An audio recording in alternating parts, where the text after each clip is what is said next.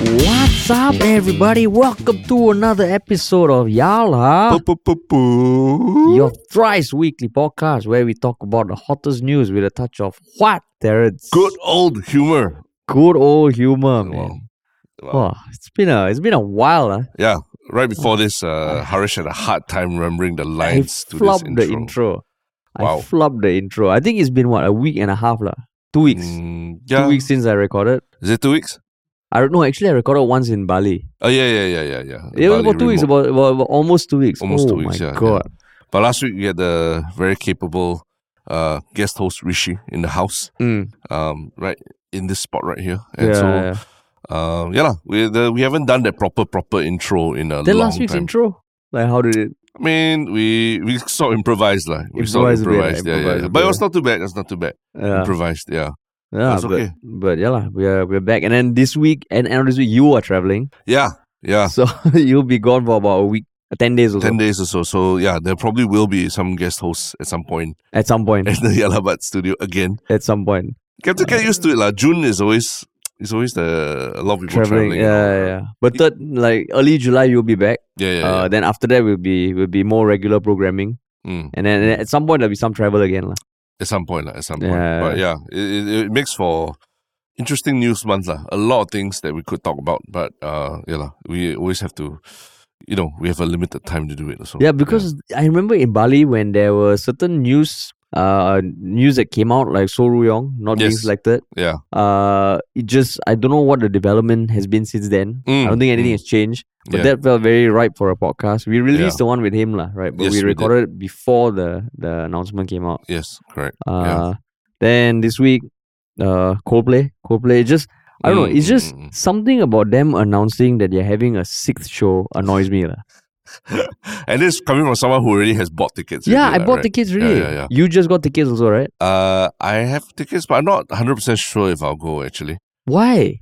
There's just this whole it just feels, something about it just feels a bit off. I just, maybe I'll preempt you by saying that myself. Yeah, but okay, it started feeling off at what point? When they were fifth show added, sixth show added and everything. And the whole thing just felt like, oh, if you knew this was going to happen already, why didn't you just cater for more shows at the very start? But I mean, to be fair, you never know the demand, right? Correct.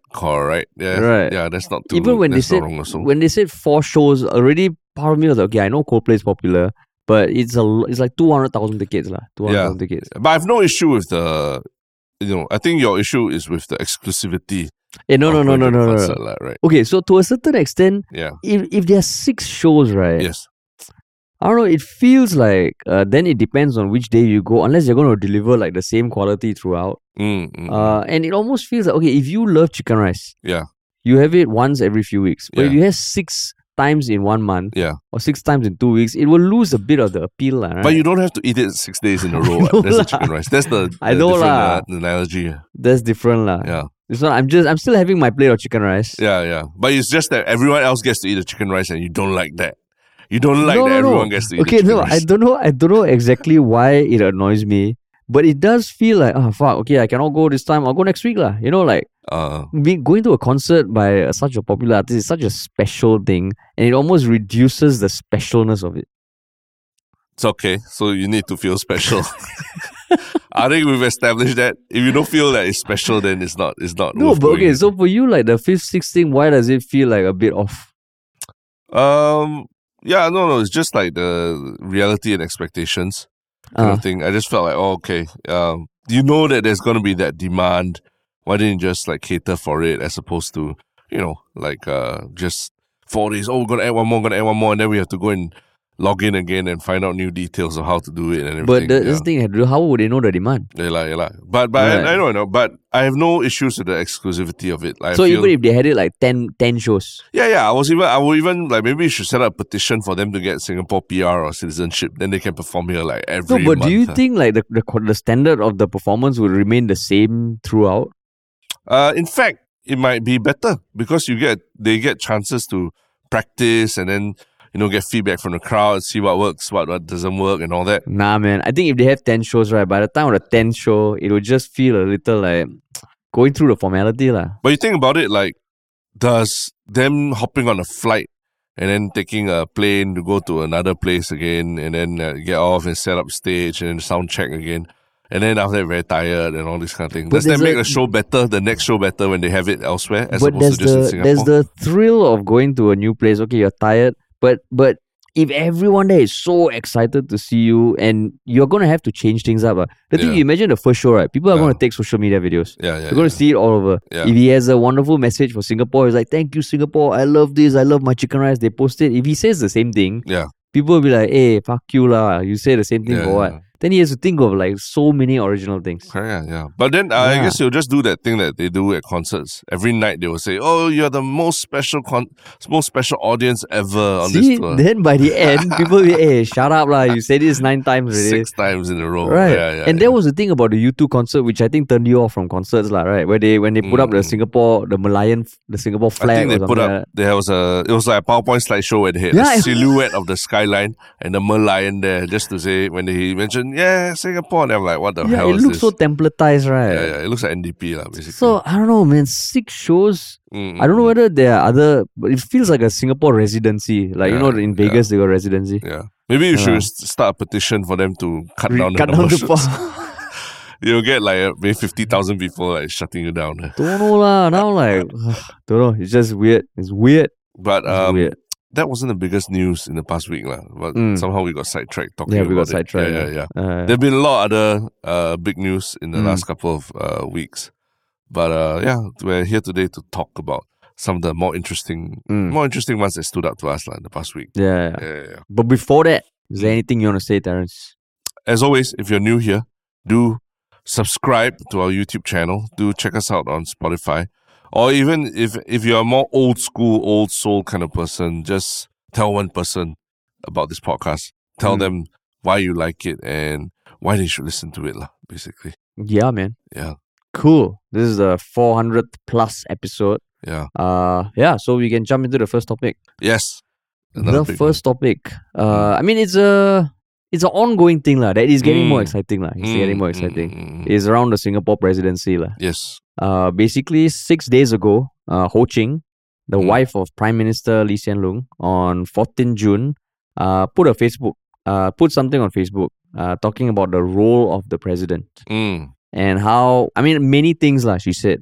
Amongst that was like that the Singapore president is not meant to be an independent voice or check on the government. So she went on to say a lot of things. Interesting because in parallel with that, there's also the rise of George Goh as a presidential candidate. Yes. Right, the founder of OSIA. Harvey Norman OSIA. Harvey Norman OSIA. Yeah. He was running OSIA for a while, and he's on the board of don't know how many companies. So at the high level, Ho Ching's statement, how do you hear about it, or you chanced upon it, or you saw people chattering about it?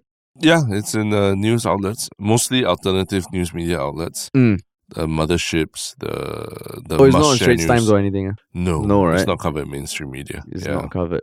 Yeah. So she said basically there are 2 main roles of the elected president. The primary role is that of a head of state, representing Singapore as a nation and state, and a symbol of unity for our people. And the secondary role is to hold a second key to help safeguard our reserves and the integrity of our key institutions. And then she goes on to say that it is a very important thing to have someone who safeguards the reserves, and apparently it goes against the electorate because what she's saying is that most electorates, they're all about spend, figure out how to make money later. But she's saying that it's putting someone to almost go against the grain of the electorate. Yeah. To say, we don't spend first, let's think about it. And apparently Switzerland has a similar thing.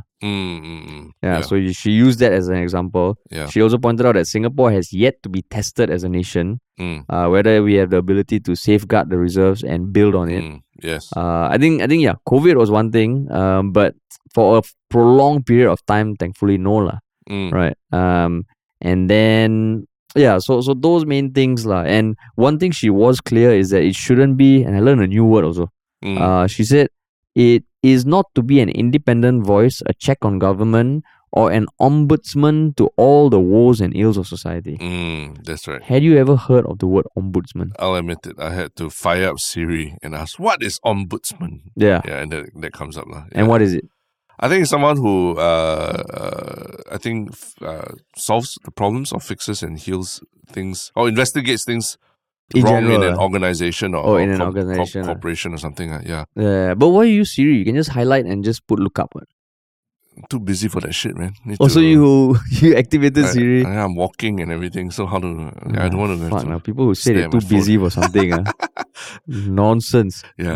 But yeah, so I mean, quite a few people were in the post supportive of her. On Reddit, there was more chatter.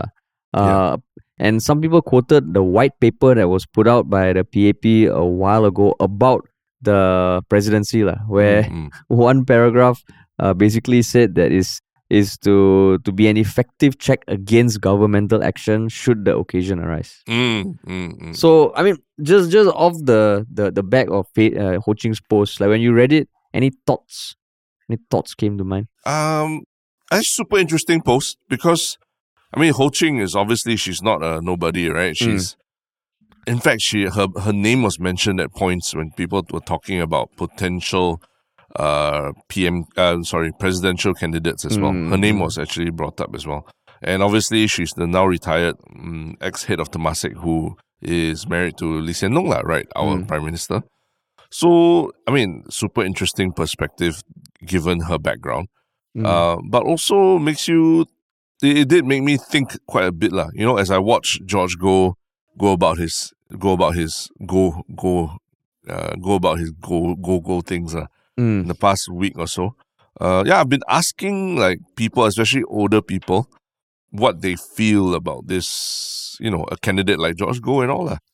And I'm getting a mixture of responses, but I am hearing some of the, we need someone who's independent and we can't, I think he's talking the right things about independence and all that.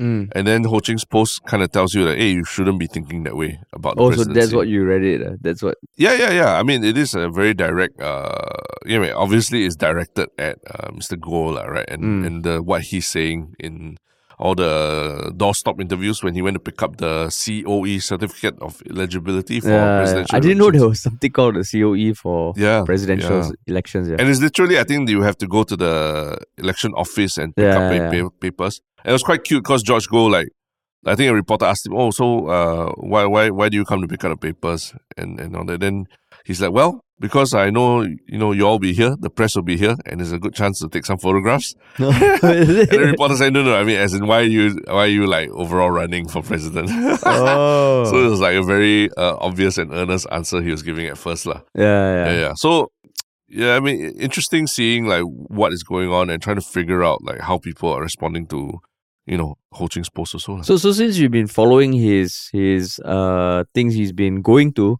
how would you sum up his presidential message or presidential character? Oh, his message is vote for an independent. We need change. We need change in Singapore. We need change. You're making fun of how he speaks, is it, Terence? I mean, the truth is, he himself says it, right? That he's not establishment. He's not educated that way. So the way he talks is a bit more colloquial, and certain things he pronounces aren't very clear, right? So I'm not exactly making fun. In fact, I found it quite charming, right? In the sense that it reminds me a lot of listening to Leong Man Wai in Parliament, all that very folksy, very of the people kind of character, right? So that's actually a point that came to me in the last week or so, which I can get to. Is that there are people who are very, very concerned with how he talks.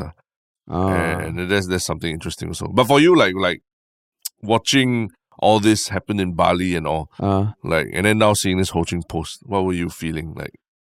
I mean, in Bali, I was keeping track. I only watched some of George Go's interviews today and yesterday. In Bali, I was like, okay, at least there's another candidate. At least there's another candidate for now. Yes. I know there will be a deadline that will be called once the PM says something about the presidency. Then it's 5 days before no one else can step up. Yeah. So I hope more people come forward. But yeah, one thing was, okay, at least there's another candidate. I was like, okay, who's this George Goh? I wanna find out more about him when I get back to Singapore. And then apart from that, it was just chilling at cafes, getting massage, trying not to check email or work. Yeah. So I wasn't paying much attention. I was living. I was just away in Bali, finding myself. As it should be As you should be. That should be. I mean, I wouldn't say that a lot has happened other than beyond his announcement. But you can start following him on Instagram or all the social media Instagram sites. Bitch. And you can tell, he's probably got a team about him. I think Bertha Hansen has come out and said that she's actually running, or at least advising him on media relations. So Bertha Hansen's an ex-ST editor or something. Yeah. But someone quite high-ranking within the Straits Times. And now quite anti-Straits Times almost. Anti-mainstream media reporting. Right? She doesn't like the way Straits Times reports a lot of things. Yeah.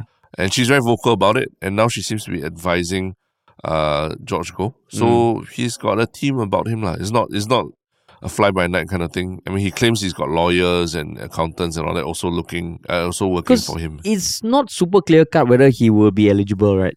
Yeah. And it's not up to him, yeah.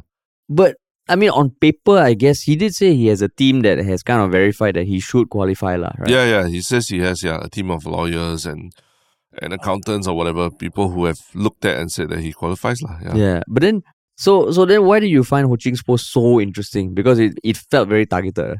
I mean, it is very targeted, and she's basically dismissing the idea of voting for a president to be an independent voice or a check on your government.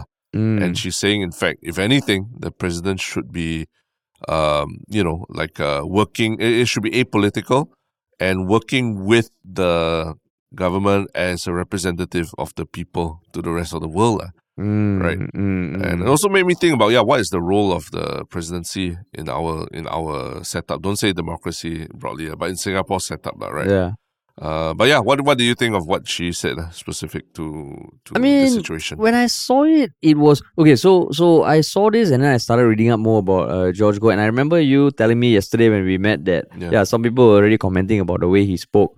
When I read Ho Ching's post, okay, for me, as a layperson, I'm like, okay, the president, I know that they are overseeing the treasury, and they have this presidential committee that they kind of need to consult if they ever want to do something against the grain, which was not present maybe 10 years ago. Right, it was a new thing that came up. Yeah, you're talking about the Council of Presidential Advisors. Council of Presidential Advisors. Oh, that's what it's called. Council of Presidential Advisors. Yeah.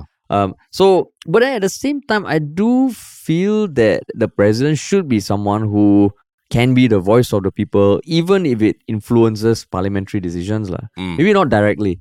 Right? So when I read her post, I was like, hey, but is it this feels like you're just downplaying the role of a president or the potential impact of a president. Yeah. Because the president, they might not be involved in parliamentary sittings, but whatever they say will by default carry some weight, right?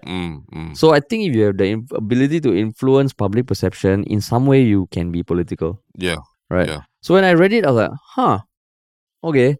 It felt a bit, must take it with a pinch of salt and then when I watched George Goh's videos, I didn't go in with that much expectation because I was influenced by, if he's not eloquent or articulate, would that impact? But the more I watch him, I do agree that he's charming. Yeah. And at a doorstop interview, he at one point saying, if you serve, it comes from the heart, not about fame or something like that. And it really feels like this uncle in the family who's like super successful. He knows his shit, but maybe he's not the best at English. Yeah. So quite charming. He's the antithesis of Taman, basically, right? He's Chinese, doesn't speak very eloquently, and private sector. Private sector, zero political affiliations. Not zero, he's a diplomat, right? If anything. He was, I think, a non-resident ambassador to the Kingdom of Morocco. Yeah, right? Correct. Yeah. And he's really putting himself out there not as based on his achievements in politics or anything, but really about as an independent voice of the people. And I think if you watch his interview, there was that part where he talks about how Ong Teng Cheong, 40% of people voted for the non-establishment candidate. And then when during the Tony Tan election, over, I think 65% of Singaporeans voted for non-establishment candidates. So he's saying that, and his point was that Singaporeans do want independent, non-establishment voice, lah. Yeah. And that's what it's very clear what he's going to write his what wave he's going to write the anti-establishment wave for his campaign. But yeah, I'm already starting to hear things about him as a boss or him and his family things like that. What kind of things? Rumors about, that he wasn't a great boss. I think this is out there on social media that I think the term was that there were people who worked at Harvey Norman or what, whose pay was docked in half for being like 15 minutes late or something like that. Daily, things like that, which I also had to, at first you read it like, oh wow, but you also had to take it with a pinch of salt, because like, was it under his charge, or was it a company policy, or was he the one who implemented it, or what? You don't know, right? You don't know fully. And any kind of disputes between employer and employee, a lot of times, it's hard to really say who's in the right and the wrong unless you really have all the facts, lah. Yeah. So I mean, we're hearing these things. I don't know where they're coming from, but there are people, coming out to say things about him and all, lah. Yeah. And also, there was some website that shows all the offshore companies he's affiliated to. Yes. I saw that, and then just because I think part of the thing is you have to be running a company for 3 years at least that has $500 million worth of shareholder equity. Yeah.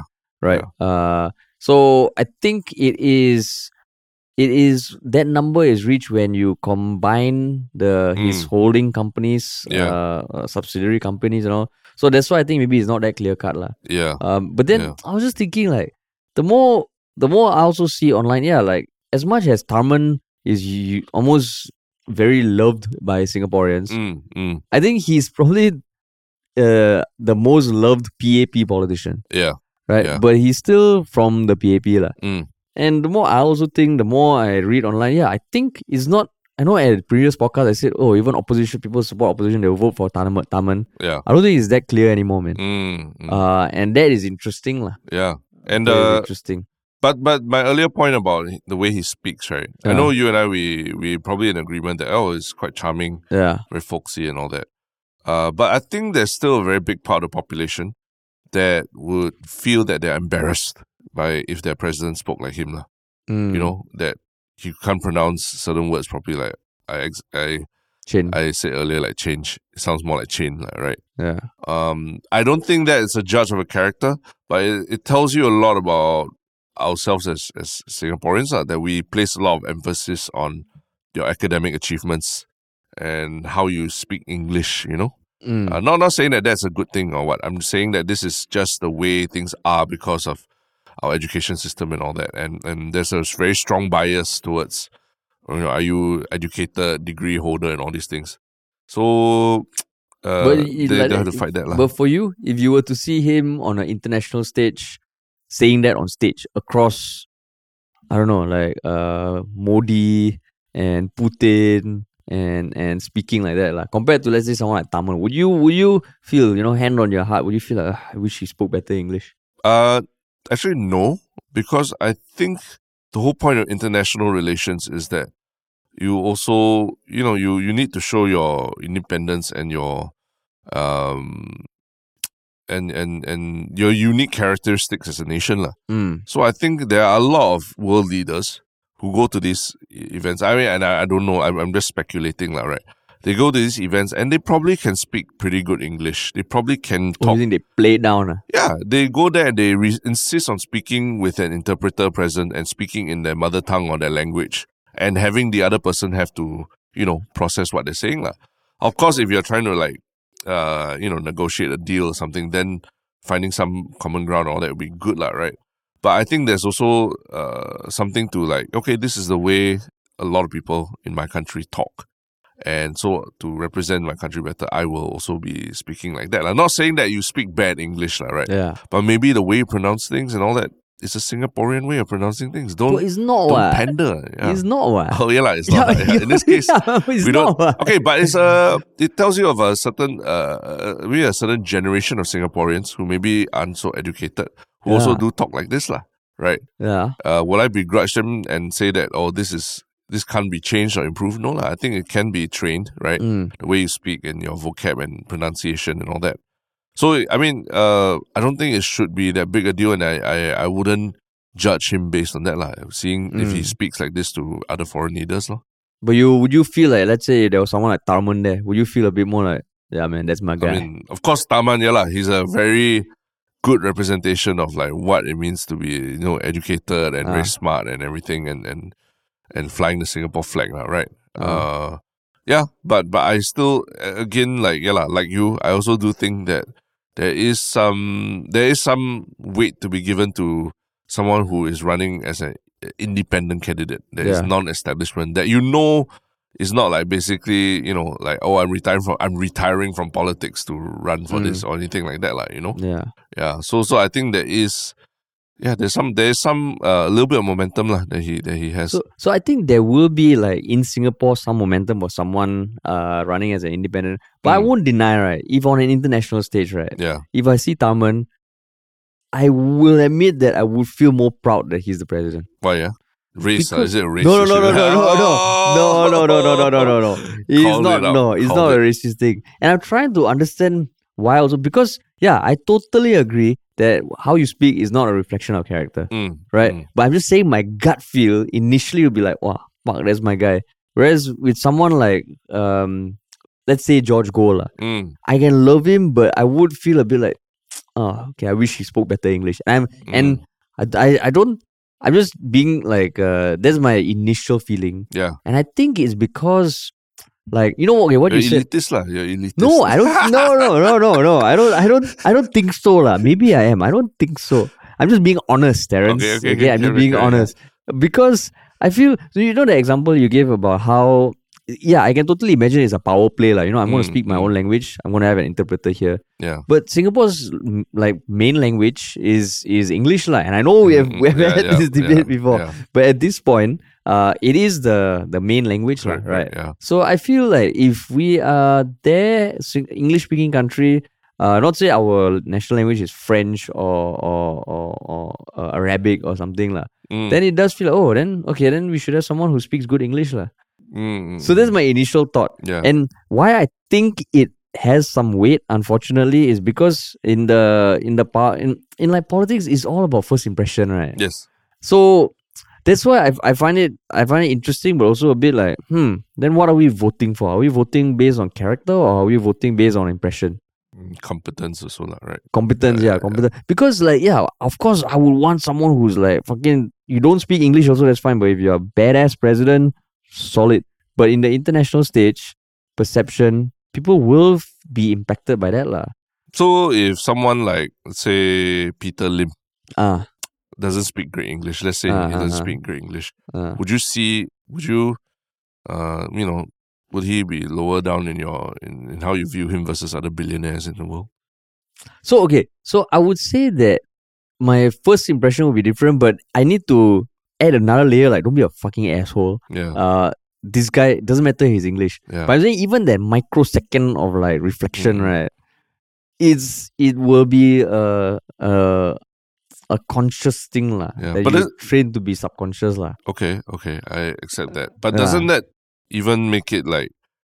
Doesn't that tell you that this guy with the way he speaks and his lack of education still has managed to create a really good life for himself and build $1 million businesses. Must process a bit. Yeah. So that's why, like, there's all these steps. The first second you think, okay, just shut up. You calm that self down. Then you think, oh, okay, he made it to this.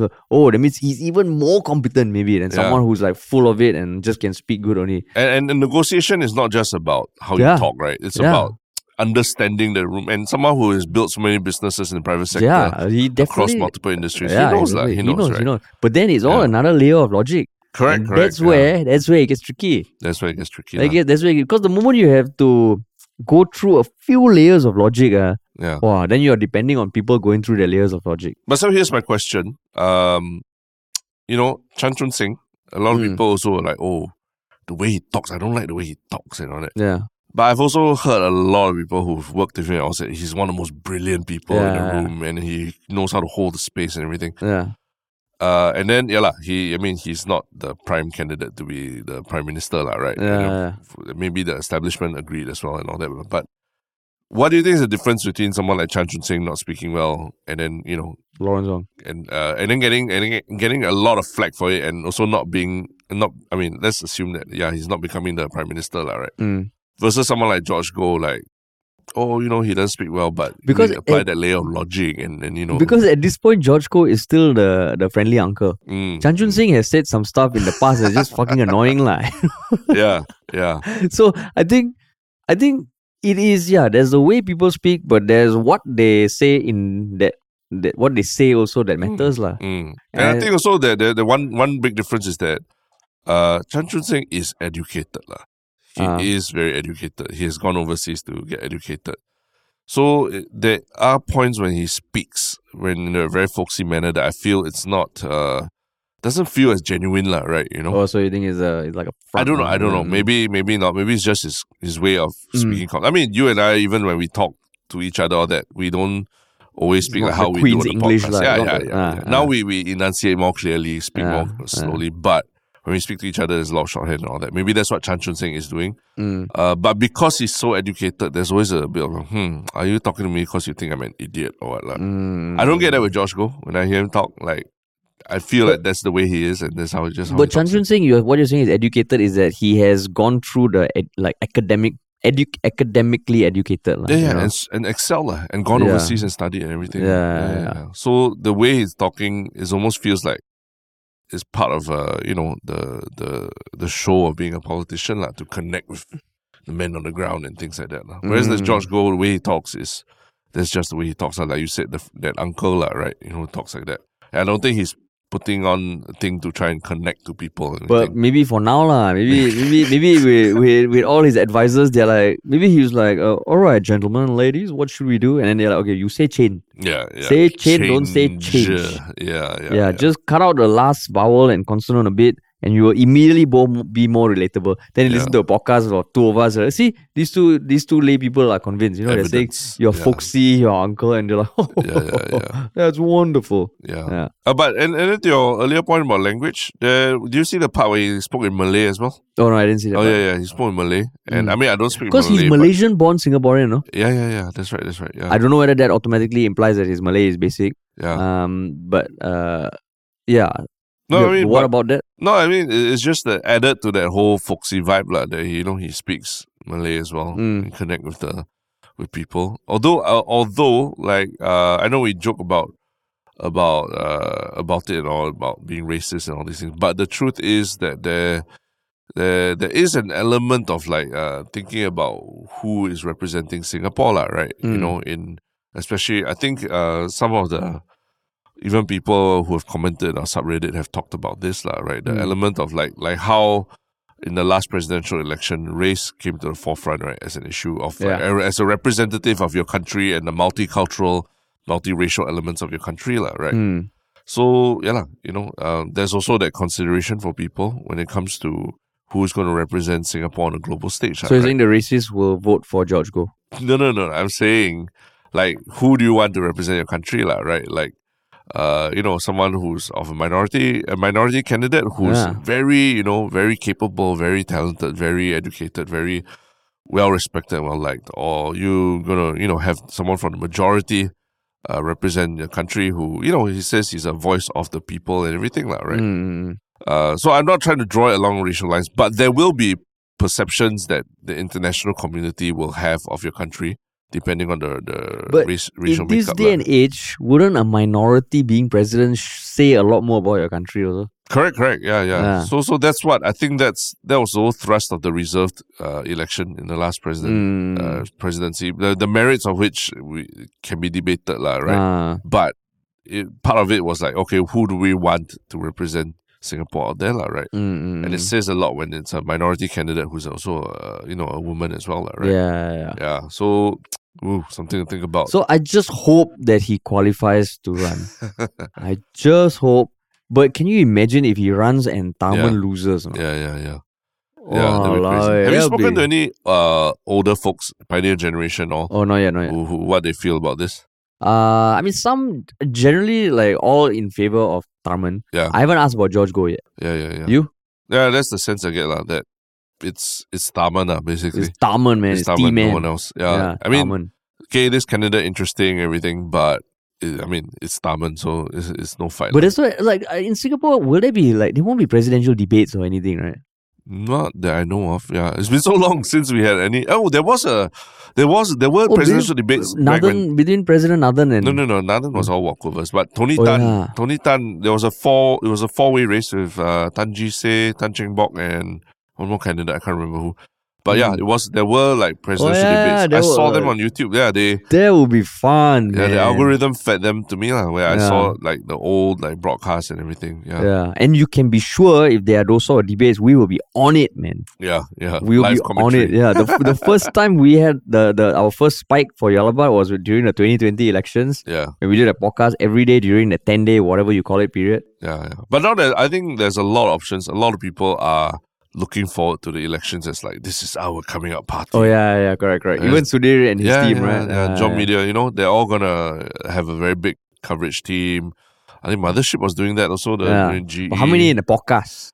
Yeah, in the podcast space. I think it's also, it's just how interesting will this presidential election be? That people want it. GE. Terrence, stop shitting on the dream. No, not shitting on the dream. I'm just saying that tempered expectations that, it's going to be exciting. It's going to be as crazy as the last one, right? Where last one, you mean the elections? The GE, the GE where we were doing it every day and all that. Yeah. But yeah. Yeah, no, if it's exciting, we'll do it. We'll do it. Oh, we will. Yeah. Terrence, come on, man. But yeah, this is just the dream stage. But one last thing is like Ho Ching, wife of the Prime Minister and everything.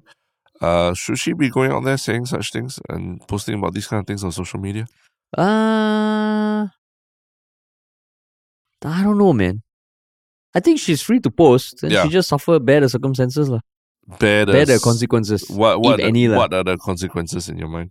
Some people getting more riled up than they were before. Yeah. Like, hey, don't tell us this shit. Why are you saying this kind of stuff? Yeah.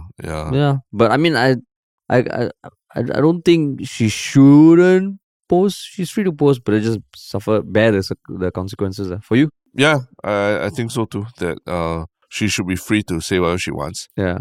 But given that her, she's that closely affiliated with the current Prime Minister and all. Yeah. There should be a little bit of consideration, right, on the optics of saying, hey, the president, is not an independent role, and whereas the government is the real power. I mean, it just doesn't look good, Yeah. Yeah, I wonder if they talk about it. I don't know, man. It's but Ho Ching's social media usage is something of legend, right? Yeah. I don't think I've seen anyone else that uses like Facebook like she did, Yeah, right? She uses Facebook like Twitter, basically. Yeah, like every few minutes, every few minutes, 6 minutes or something. Maybe that's one of the things that they don't talk about at dinner. Social media. Cannot. Social media usage. Certain things, you don't talk about with your partner, Yeah. This one social media usage. Hey, put your phone down. Yeah, correct. Put your phone down. Yeah. No, then just like, so I saw what you posted and she's like, nope, we're not going there. We had an agreement, all right? Then okay, can. Yeah. Can. The dynamics of the power couple. Yeah, man.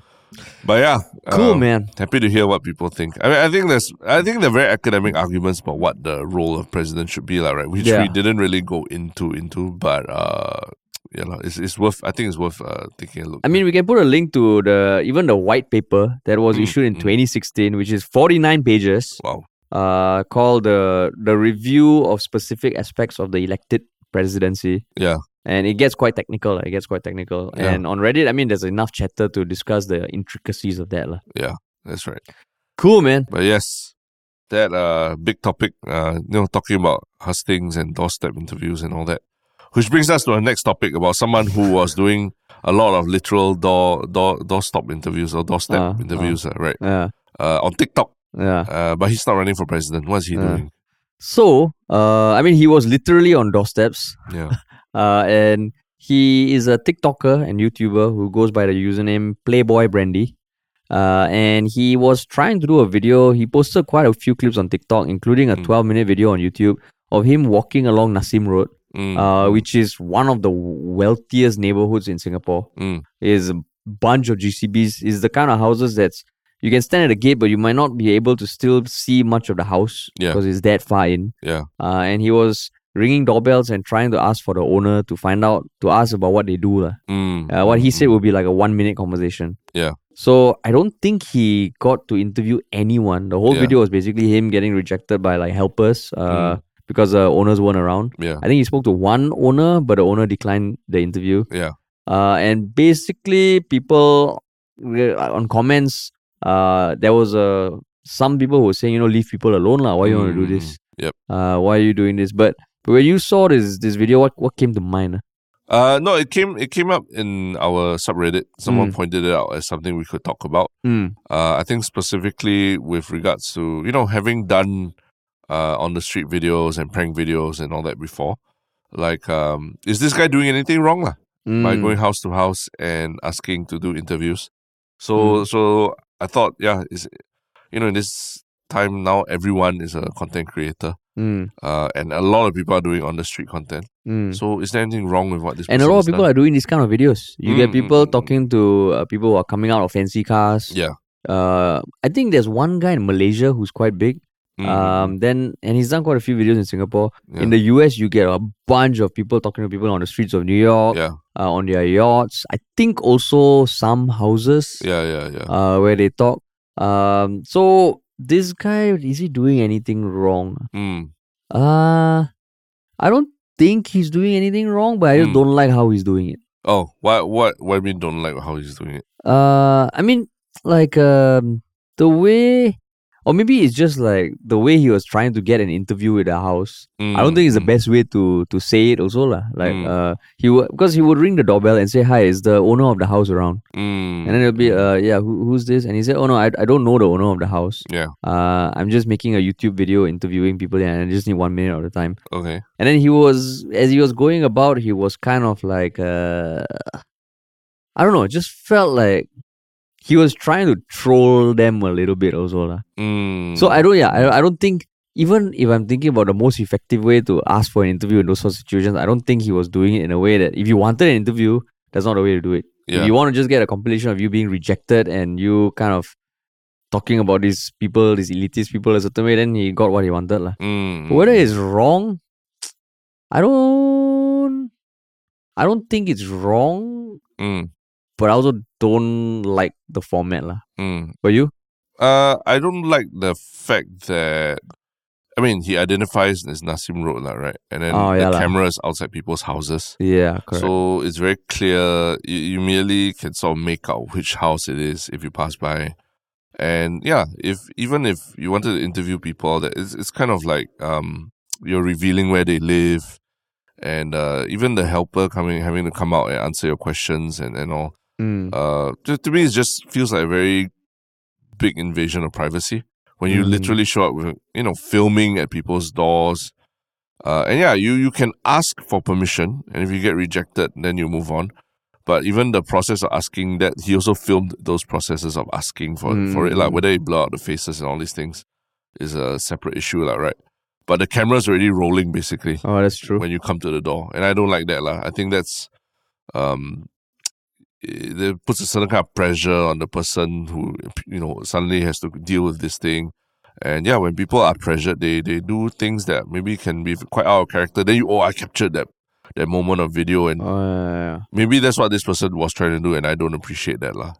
That's true, because he did blur out some faces, but he did show some faces. And I think what you brought up is a very important thing, that whenever you see videos, at least what we always try to do, sometimes if you look at our old videos, we do show the process of approaching people and talking to the interview, but it was always with their consent after we finish the interview. And if they say no, we don't show. We don't show. And like, just thinking about the videos I've seen online, they don't identify the street. And if you're doing it in a country like the US, which is so fucking big, you're in front of a big house, there's almost like there's enough generalness of the place that you can't identify. I think the definition of doxing is essentially you give someone's address and put it out in public. But yeah, like what you said, the moment you say Nassim Road, right? Yeah. It's not the longest road in Singapore. Yeah. So you already kind of know that where these people are. Yeah. Yeah, that is true. Yeah. So yeah, just not the right thing to do, lah. I think it is. I mean, there's a way to be a content creator, and then there's this way to be a content creator. You know. But he's more famous than he ever was. Yeah. I mean, It's but doesn't make it right. Like, it doesn't make it a good way to do it. That's why we're here to just Terrence, talk about, as you right? get older, doesn't it become clear that it's not about what you do, whether it's right or wrong? Yeah, it's about how famous you are. It's about how famous you are. Whatever Josh goes is, it's not about the fame. It's not about famous. That's what famous people say. Okay, you look at a certain comedian now who's more famous than she's ever been. Yeah. And she's not backing down, and she's milking it. So yeah, it's the fame. We're talking about this dude. Yeah. Right. Yeah. But yeah, I mean, would you, if it was you doing it, how would you have gone about it, lah? I mean, first of all, only show the process if you get the consent to. And then if you are ringing the doorbell, I would start off by saying hi, give my name, my YouTube channel, so that you're not hiding anything. Yeah. And say like, is there anyone I could speak to for a minute? Don't even say like find out what the owner wants to do, lah. That's fucking intrusive, lah. You know. So just start very broad. Make them understand you're not a creep. Just get a conversation going, and then slowly, lah. Yeah. You come out and say the first thing you say is the owner of the house around. Yeah. Who the hell is going to be open to that? Yeah. Right. So that's where it felt like even if you want to do this, then it becomes like, wait, what are you going for? Are you hoping for people reacting to that statement to kind of paint them as assholes? Because if someone asks that, I'll be like, hey, just fuck off, lah. You know. I'll ask you, who the hell are you? Yeah, who are you? Yeah. So it just felt like, Yeah.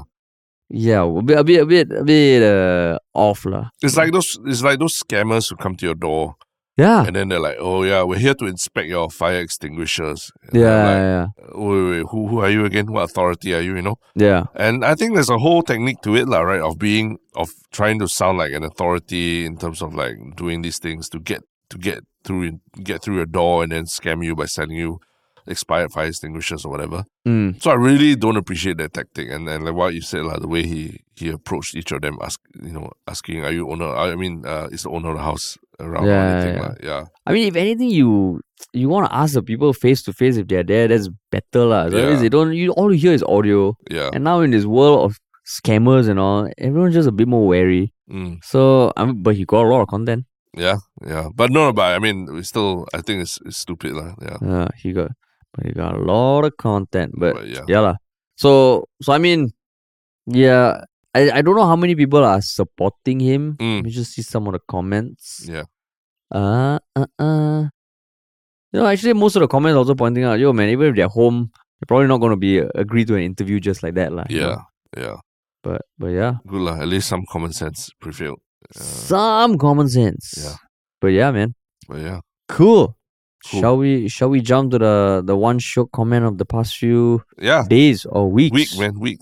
I think it's been a while, right? Yeah. Would you like to go first? Yeah, sure. I think I've just been looking at our YouTube comments quite a bit, and I wouldn't say shook lah, right? But there's a lot of recent comments about the So Ryong podcast we did. Very strange comments, right? Like what? There are thinly disguised as praises for Harish. It's like I think thinly disguised. Yeah, it's funny because I do feel like this podcast showcases more of the legend that is Harish from Ministry of Funny. Gotta love his vids, man. Cheers, Harish. Than the pretender that is Ryong. At least MOF provides alternative views to the government through comedy, which is universally acceptable, blah, blah. But Ryong's way is through derogatory, disparaging comments. How is that tactful to go attack and discredit the government directly? Only dumb persons do that. Maybe Ryong should start his own Yala comedy podcast if he really want to challenge the government. Yeah. So that's just one. And there's more of that where it came from. So it's very strange. It's seems like every time we have So Ryong on our podcast, there's a very concerted effort to talk shit about him in the comments. And play me up, is it?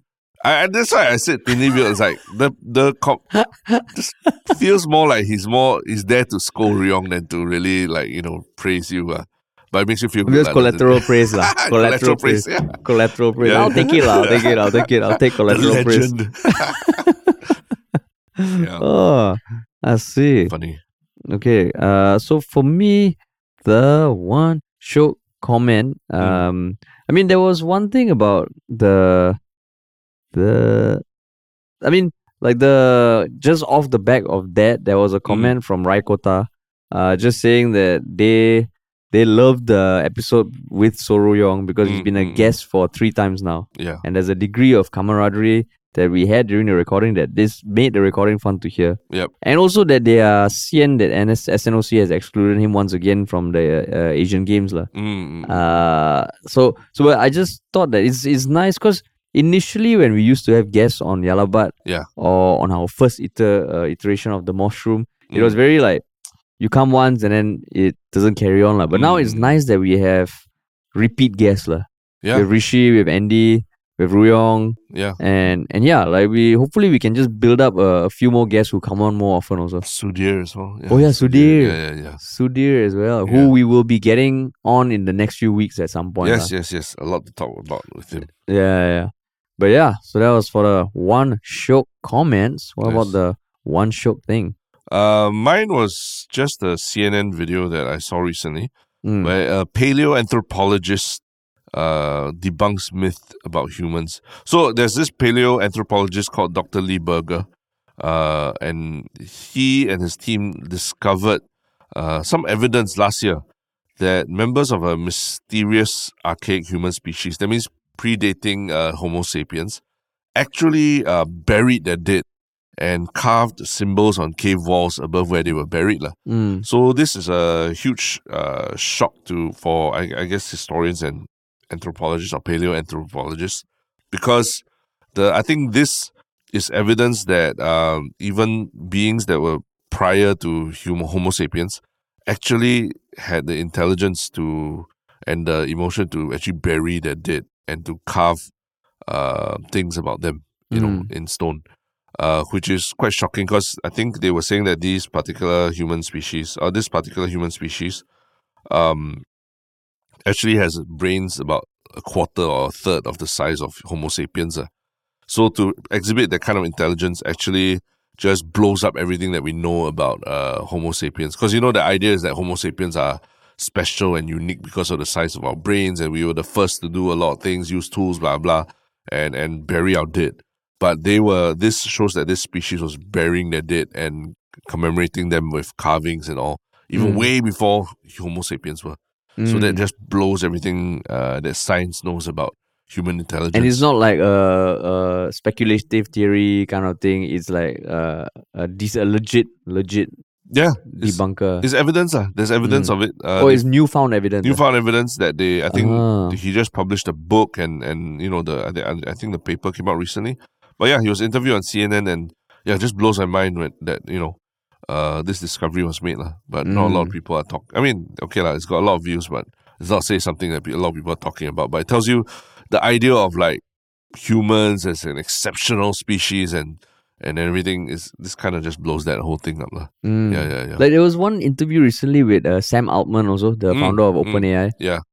He was at a panel in India and someone asked him, I thought quite a good question. He said, the more you do in artificial intelligence, what have you learned about human intelligence? Yeah. And he said he realizes that there's intelligence everywhere. Yeah. And human intelligence is actually less significant the more he finds out about what makes intelligence. Yeah. What else? What other kinds of intelligences is he talking He didn't about? go into detail, but he was saying that essentially if you look back, we've always started thinking we are the center of the universe. Yeah. But over time, we have just gotten further and further away from the center. Yep. And he said now he feels he's moving further away even more because human intelligence doesn't feel that special anymore. I don't know what he meant by other forms of intelligence. Yeah. But I mean, if you use like AI and all and you interact with it, part of you definitely would feel like, oh, fuck, where is this coming from? Yeah. And it's constructed by man.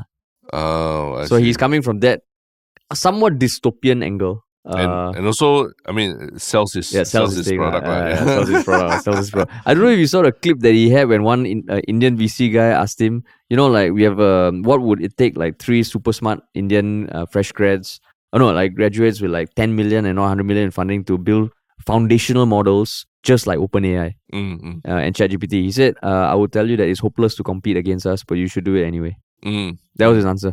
Wow. And then it was like a bit awkward, and then people started clapping. so yeah, he's got Elon Musk vibes lah. Yeah. Cool. Okay. And he speaks well also lah. He speaks well. He doesn't say Chin. He doesn't Chin. He doesn't say Chin. Yeah, he doesn't say Chin. Speaks well. So my one shock thing is a video I saw 2 days ago that showed the rescue of someone on the ledge in Singapore by the SCDF. Oh yes. Walao, I saw that. That was a candidate for my one shock thing also. Wow. Like, I mean, it's just a video that is, I don't know, like just very, very emotional to a certain extent for a bunch of reasons. It's like you see the person standing on the ledge, it's like some auntie lah, and the whole SCDF, like their team is above 2 stories and besides, so you know that she's been standing on the ledge for long enough for people to call the SCDF. Yeah. But within like 2 seconds, they dropped the net from 2 floors above, and someone rappelled down and hugged her, and then they pulled her over the ledge. And I was reading on Reddit, apparently those people are from the disaster and rescue team. They're like the special forces of the SCDF lah. Yeah. All trained in don't know what fucking fit, and he just felt like, wow, these people literally.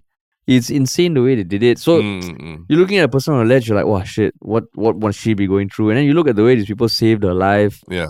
Just felt like, wow, these people are like doing all this and they don't often get credit lah. Yeah. And to add to that, he rappelled down like 2 floors straight. 2 floors, yeah. It's like that kind of like one movement in just 2 floors. So it's anyone who's done abseiling or rappelling on it, you know that to be so exact about it, it's like it takes a lot of training. Because you can't see there's a ledge, right? Yeah, you have to go around one ledge and come in. It's basically you kick off and then you basically swing down 2 floors and then you have to land on the person. And the way they dropped the net with a gap towards the right, just enough for him, but he had to come close enough because the person on the ledge was going towards that gap. Yeah. Walao. So shout out to the SCDF and for doing shit like this, man. It's like watching crap. It's like watching an orchestra at work almost, right? Like all of them have to be like in sync and like it has to be that exact. If not, like if he comes down too early or too late, it might actually turn out quite bad.